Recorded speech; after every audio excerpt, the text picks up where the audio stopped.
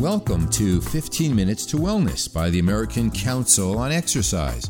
I'm Dr. Michael Mantell, the ACE Senior Fitness Consultant for Behavioral Sciences, and your host for this series. My goal today, and for every podcast in the series, is to discuss some small steps you can take to help you better your life and find happiness through health. In each broadcast in the series, I'll interview a new health and fitness expert. I also want to welcome the hundreds of thousands of folks searching for positive ways to make health, nutrition, and fitness a part of their daily, hectic, busy, tight, and budgeted lives. Welcome to this episode of 15 Minutes to Wellness. Today I have a very special guest for you. We are changing the roles today, and I, Ted Vicky, the Senior Consultant on Innovation and Emerging Technologies for the American Council on Exercising, will be interviewing Dr. Michael Mantell, our host for these 15 Minutes to Wellness. Dr. Michael Mantell earned his PhD degree at the University of Pennsylvania after completing his master's at the Hahnemann Medical College, where he wrote his thesis on the psychology of obesity. He provides coaching and breakthrough strategies to help business leaders, elite and amateur athletes, individuals, and families reach new trajectories in their lives. He is a senior fitness consultant for behavioral sciences for the American Council on Exercise, and most recently was listed as one of the most influential people in health and fitness on greatest.com. He has served as the chief psychologist of the Children's Hospital and Health Center of San Diego and created and led the nationally recognized Psychological Services and Employee Assistance Wellness Program for the San Diego Police Department. You probably know that he's been interviewed frequently for fitness and health magazines that include Details Magazines, Men's Health, Weight Watchers, Shape, Natural Health, and Real Simple. What you may not know is Dr. Michael Mantell, in 1988, first wrote a book called Don't Sweat the Small Stuff. P.S. It's all small stuff. So, Michael, welcome to the show. Delightful for me to be here on this side of the table, Ted, and I can't think of a better person to be interviewing me. I'm in trouble now. You are. Now, Michael, a couple of weeks ago, you were honored by greatest.com, and they said that you are the doctor of behavioral change. But because I know you, I also know that you believe that it all starts in the mind. Tell me a little bit about that. That's true. I believe that the link is what you think. Repeat that back, Ted. The link is what you think. Once you understand that, you understand almost everything that you need to be able to manage your life. Let me explain what I mean. I want you to take the piece of paper that you have in front of you and everyone else, and in the upper left-hand corner, put the number 1. Number 1, yeah. In the upper right-hand corner, put number 2. In the lower right-hand corner, put number 3. And then, of course, put number 4. So you have 1 and 2, and then under the 2 you have the 3, and under the 1 you have the 4, right? That's the mind. In the 1 spot, you have all of the events that happen in our lives. Whether it's, let's suppose like you're playing with a big medicine ball, and you think, I'm just going to smash on the floor. Well, you don't count it bumping up and breaking your jaw, I think was what it just happened to me in the break here. In number 3, you have your emotions. And there are only 3 emotions that human beings have. What are they? We have anger. On the one side, you have, let's say, homicidal rage. And on the other, you have love, affection, warmth, admiration. So you say that there's 3 emotions, but there's a scale of those emotions. Right. The second emotion is depression. On the one side, you have suicide. And on the other side, you have happiness and joy and ecstasy and, party. And then the third is anxiety, frozen panic. You mentioned I was a chief psychologist for the San Diego Police Department many, many years ago. And I was called to the site of a massive shooting in a McDonald's restaurant here in San Diego. 27 people were killed, and I was called within 30 minutes to come down and start to harness a response to this. And I saw 27 dead people with frozen panic on their faces. They knew they were going to be killed by this lone gunman. So you have that frozen panic on the one side, all the way to like tranquility and serenity and calm and peace. So you have anxiety, anger, and depression. That's in the number 3 spot. Number 4, that's how we react to it. That's what we do. Wait a minute. I think I left off number 2, and it's not because I have a concussion that I just gave myself with that ball. What's number 2, Michael? Number 2 are the thoughts that you have about events in your life. Most people, Ted, make the mistake, that just scared me. That made me unhappy. That made me angry. When you think like that, you've decapitated yourself. You've cut your head off. And the problem is, that's not reality. The reality is that we do think. So that's why I say the link between an event and what you feel is the way you think about the event. So let's talk about that event. You bounced a ball. That was the event. It came up and it hit you in the face. You had certain thoughts to that event. Right. I immediately thought, oh my God, this is the worst thing in the world. I'm going to die. Then you had the emotion Of terror and fear. So the anxiety. And shame. And didn't help that I laughed, but that's okay. You and Mike Burns here laughed. And, and then I felt angry with myself. So that was the reaction. And then I immediately, went out and made sure I was okay and all that. But what if I told myself immediately, no big deal, I'm fine. This is what a silly thing to have done. I wouldn't have run out to the bathroom and see if my jaw is misaligned and all that other business. Everything, even getting punched in the jaw, depends on the way you think about it. So during the normal course of a day, how many times does a person think like this, or how many times does it happen to them? Well, depending on the research, we believe that the average person, the 3 of us here, Mike, you and I, have about 50 to 70,000 beliefs a day. That was 50 to 70,000? Right. That flash through our mind. Our goal is to be able to look at events, to catch our thought, to challenge our thought, and then to change our thought. Let me explain. Immediately I tell myself, oh my God, I think I broke my jaw. I'm going to die. This is the worst thing in the world.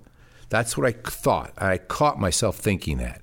The next step is to challenge that thought. Is this really true? Is this a helpful thought? Is this inspiring me? Is it necessary to think this way? Am I being kind to myself? By the way, THINK. True, helpful, inspiring, necessary, kind. I said no. None of those thoughts are true. I didn't break my jaw. I'm fine. I may have bumped myself a little too hard here. I'm going to be sore, but I'm okay. So I changed my thought, and then my feeling changed, and then my behavior changed. If you don't like the way you feel, what most people do is they'll try to change the other person. You made me angry. It's your fault. And it's not true. I have to change the way I think if I want to change the way I feel. Where does this show up most? It shows up mostly in the way we take care of ourselves, our health, our fitness, the way we eat. So that you went into an area I want to talk to you about, Michael, and that is we have people that are listening today that probably stepped on a scale this morning and said, oh my gosh, I gained 10 pounds since the holidays. So walk me through this step then of what they can do to change the way they think. Well, the first thing they can do is, tell me what they say. I've gained 10 pounds. Holy cow, I just stepped on a scale and I gained 10 pounds. My life is over. Oh. I gained 10 pounds. That's true. What's the next? What is that holy cow? Are you saying to yourself, I'm surprised? Okay, that's a neutral statement. My life is over? That's the challenging question. So you say to yourself, wait a minute, this is called all or nothing thinking. We've identified over the years 10 cognitive distortions. This is like, imagine your lens on your glasses is the wrong prescription. And everything you see is a notch off. Well, the mind does that. So one of the ways we do that, oh my God, my life is over. Here's a common one that I'll hear. 9 o'clock in the morning, I had the cupcake. Forget it. My diet is blown. Today is January the 13th. We're taping. Yeah, I'm gonna start my diet again tomorrow. February. All right? That's even worse. All or nothing. Another is magnifying and minimizing. The trouble is people magnify the bad and minimize the good. Or they label themselves. I'm such an idiot. I'm such a loser. I'm so stupid. Or they should. SHOULD. They should on themselves. I shouldn't have eaten all this weekend. This is terrible. What we try to do is teach people, when you're on that scale and you say, forget it, I'm a loser, I shouldn't have eaten, it's over, that all or nothing thinking, or they mind read. Other people are going to think this about me. I look a certain way. They're going to know that I gained the weight. Yeah, I go to the gym and everyone's going to laugh at me. Okay, what we have to do is change our thoughts. First of all, it's not all or nothing. It's not. There are some good things I did over the weekend. I didn't eat that other piece of cake. I only gained 10 pounds. You know what? I'm a normal human being. I would have fully preferred not to have gained this weight. Oh, well, let me start right now again. That's different than if I demand, insist, or expect. What do those letters start with, Ted? Demand? D. Insist. I. Expect. E. D-I-E. When you demand and insist and expect things, that leads to your health and your wellness, your fitness dying with you. So we want to change the way we think and look at things, not what went wrong today, but what can go right from this. Well, maybe I can be motivated, and I'm not going to lose 10 pounds overnight. Just because I'm hungry doesn't mean I have to eat this. It's not fair. I deserve to eat. What do you mean it's not fair? I can either eat or I can become healthier, but I can't do both. So this is the way we try and teach people how to think differently and lead them to feel better and then behave better. So do we as the public make it too difficult? I mean, what you just said to me after all the years of training I've had resonates. It makes sense. So where's the disconnect? Why don't we hear about this more, about these simple things that you could do during your day to make these changes? Well, it's a great question, and I think that, you know, there are answers on many levels as to why that is. This doesn't make any money. This doesn't sell. I just gave you the answer as easily as possible. Change the way you think. Talk to yourself differently. Challenge, question, dispute these irrational, inaccurate, illogical beliefs. Catch yourself. Challenge the belief. So apply the simple mnemonic, T-H-I-N-K. Is it true, helpful, inspirational, necessary, kind? And you change the way you feel. And that propels you to different behavior. How much money did we just make with this? Zero. No, we're giving away this FitCast for free. We want to keep doing this, and we will. So I don't think it has to be complicated. I think that people read articles and, you know, theories and get stuck on, well, this is the best and that's the best. And what's best is when you think in a healthy way, tend toward the positive on this scale, focus on what can go right in life. That's what will keep people healthy, fit, and happy. Michael, we've got a couple more minutes left. What would be the one thing that you want to tell your listeners about the psychology of health and fitness? If you had one thing that you could tell them that they could do today to make a difference in their lives, what would it be? Don't believe everything you think. Why? Because much of what you're thinking is erroneous. Much of what you're thinking will lead you to negative feelings, and that will lead you to behaviors that you will regret. I'll give you 5 steps that an old professor of mine, University of Pennsylvania, Marty Seligman, the pioneer of positive psychology, that he's taught in a book that he wrote called Flourish. It's called PERMA, PERMA. Do you want to develop positive emotions? And you do that by the way you think. Find something that you're fully engaged with in the flow. You and I are passionate about helping people. When we're in this space right now, as we're talking, we're not thinking about anything else. All right, I'll admit I'm thinking about my broken jaw. But no, but we're in the flow of this. We're engaged in this. Find something that you love so much you lose track of time with. Our relationships. Spend time with people that elevate you. Someone once said that you are the average of the 5 people that you spend most time with. Spend time with people who build you up, elevate you, who are going to promote your goals and share your values of well-being. M is meaning. We don't spend enough time looking for meaning in life. Look for the deeper meaning. See connections. A, be proud of your accomplishments. Be proud of the things you do. If you're a cab driver, feel great about taking that person to his business appointment. And if you're the senior consultant of emerging technologies and innovation, as you are for the American Council of Exercise, be proud of the fact that you're connecting people to technology that's going to help them live their lives better. When I'm sitting on your side interviewing other people, I keep thinking to myself, who am I helping by bringing this out of somebody? I get lost in the flow. I am very proud of those accomplishments. So that's it. I think it's healthy eating. It's healthy weight and waist size. It's an active lifestyle, including walking and resistance training and agility and coordination and endurance and balance and strength. It's recuperative sleep and relaxation, making sure our environment is healthy. Maybe putting a sign on that ball that says, this ball will bounce back into your jaw.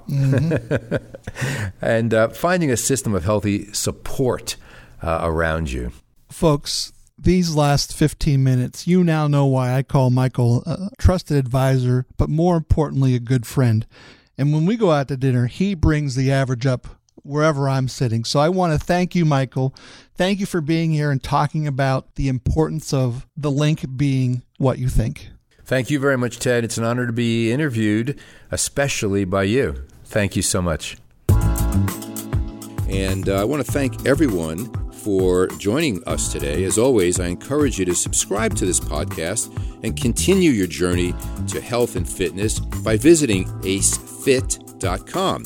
where you can find everything you need to live your most fit and healthy life. You can explore thousands of healthy recipes, health and fitness videos and articles, workout plans, health programs, creative ways you can get your family moving, and really expert insight on a wide range of topics.